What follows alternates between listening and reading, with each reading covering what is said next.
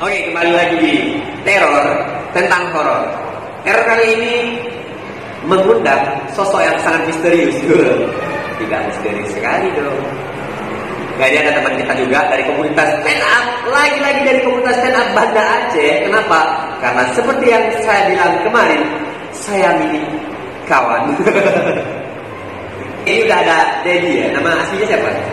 Alhusairi. Maman Alhusairi. Maman Alhusairi. Gak pakai Mamat dong. Dedi Alhusairi. Tapi nggak tahu nama aslinya emang Alhusairi. Entah kenapa manggilnya dari Dedi. Gitu. Oke, ini deh. Jadi punya cerita apa nih? Cerita-cerita horor apa nih dari Dedi? Mungkin pengalaman sendiri, cerita-cerita orang tua terdahulu, mungkin ada. Aku lebih ke pengalaman pribadi. Pengalaman pribadi. Jadi kan dulu kan aku pernah kerja di paintball di Lampu.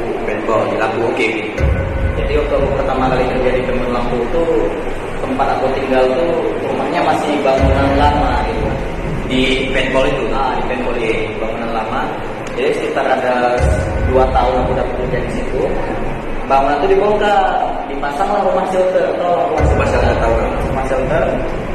Jadi dipasangnya tuh rumah shelter tuh bulan puasa. Lebaran kelima aku balik ke situ, tidur untuk pertama kalinya lah di rumah itu. Pertama kali. Tidur untuk pertama kalinya. Yang udah jadi rumah shelter. Oke. Itu berarti kan setelah 2 tahun. Setelah 2 tahun aku bekerja di situ. Oke. Setelah 2 tahun dibangun shelter. Tidur pertama kali itu. Di shelter pas udah dibangun. Jadi pas aku tidur di malam itu. Malam pertama nih ceritanya. Ada suara orang manggil-manggil. Wah, ada. Tentunya setelah tsunami dong. Setelah tsunami dong. Tahun berapa? 2014. Oke. 2014. Lama sekali ya. Jadi dipanggil. Kan kalau orang bilang kan kayak gini, kalau pilih-pilih hutan ini karena aku dengar mitos dari orang-orang lama. Ya. Kalau kita pilih-pilih hutan tuh jangan pernah sebutin nama asli, sebutin nama panggilan. Jadi di Lampau itu, aku tuh nama panggilan aja yang dipanggil, di mana-mana Det. Oke. Jadi di malam itu, pas aku tidur, ada yang manggil, Det, jam 2 malam. Ya Allah, jam 2 malam bang, mata bro. Jadi, kan aku tidurnya di bawah jendela nih. Oke. Ini kan jendela. Ya. Jendelanya jendela kaca aku pasang. Sengaja aku pasang jendela kaca supaya ketika aku bangun pagi nengok buka jendela langsung nampak lapangan. Ya. Aku buka lah jendela. Di jam 2 malam itu pernah ada yang manggil. Aku tengoklah di bawah jendela ada sesosok anak kecil. Sebelah di luarnya. Oke. Enggak tinggi, segini. Serius, segini tingginya. Kayak kerdil gitu ya? Kayak kerdil, tapi rambutnya panjang. Jubahnya merah. Dan mukanya polos, kayak boneka gitu lah. Timbullah inisiatif di kepala aku.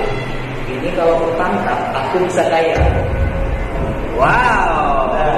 Timbul inisiatif. Keluar aku cepat-cepat aku kejar. Sampai ke dalam lapangan, terbang dia. Pas jalan terbang ini, jubahnya masih menjuntai, masih di tanah. Aku tangkap jubahnya hilang ya. Kamu sempat kesentuh nggak jubahnya? Sempat kesentuh jubahnya, lembut kali. Pas udah kesentuh itu langsung hilang. Gak, maksudnya itu jenglot atau apa? Gak tahu. Kalau kan soalnya kan yang tengok di video cerita orang tuh, kalau tuyul itu mukanya menyeramkan, jenglot itu mukanya menyeramkan. Ini mukanya piung kayak boneka.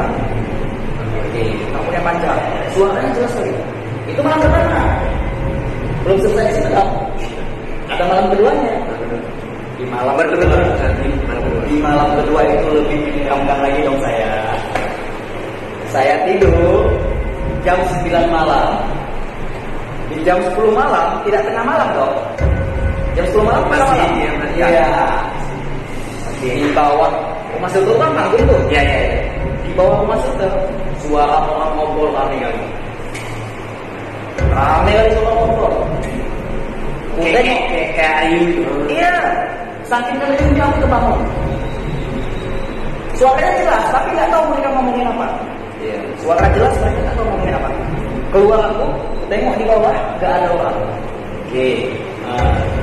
Itu ya mungkin karena aku dari kecil juga hidup di lingkungan seperti itu kan. Jadi ya aku nggak merasa takut lagi. Takut paling kaget, biasa. Takut paling kaget. Jadi aku masuk lagi dalam, tidur lagi. Malam kedua, ya. Di malam ketiganya lebih menyeramkan lagi dong saya, Pak. Waduh. Malam itu saya tidak bisa tidur karena kepikiran malam ke-1 dan malam kedua. Udah, lampu mati. Haus dong. Ya, mau pergi minum. Nyalain lampu. Di depan pintu dia berdiri. Sosoknya nggak jelas. Kayak penampakan gitu ya, Pak? Penampakan. Nah, penampakan. Di situ saya kaget, Pak. Kaget. Sudah kaget tuh, langsung mati lampu, tidur lagi. Tidak jadi hidup sepertinya. Tapi hebatnya aku, Bang. Ketika aku kaget, aku tuh nggak pernah lihat, nggak pernah mati. Paling kaget, astagfirullah. Selalu gitu. Itu usut punya usut. Setelah aku cari tahu, rupanya bangunan ini, mohon maaf nih ya, yang tinggal di daerah sana.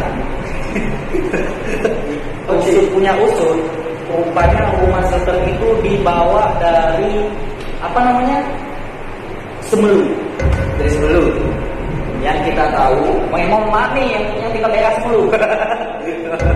Yang kita tahu di daerah Semelu itu bisnisnya kuat. Ya, saya pernah dengar. Yang merinding, betul Bang.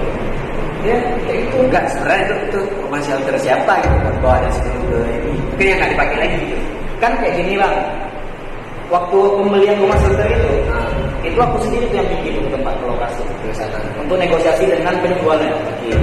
Jadi bapak itu dia emang menyetok banyak di stoknya. Entah dari mana-mana di stoknya, kata dia orderan banyak. Ada yang bawa ke Sabang, ada yang bawa mana. Jadi aku belilah satu. Dan yang aku beli itu butuh waktu 2 minggu baru nyampe ke bagian tempat. Ya. Waktu dipasang masih basah-basah kayaknya. Karena waktu dari kapal. Ya, gua rupanya dari sebelum. Oke. Dan mungkin pun karena banyak orang bilang kalau bisa lihat kayak gitu punya kelebihan. Kalau aku nggak punya kelebihan, malah punya kekurangan. Bisa bilang ya. Oke, itu cerita horor dari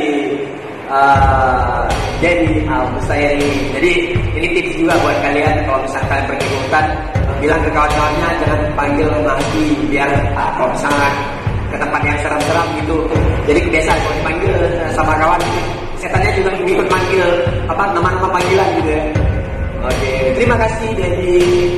Sampai jumpa lagi di teror selanjutnya.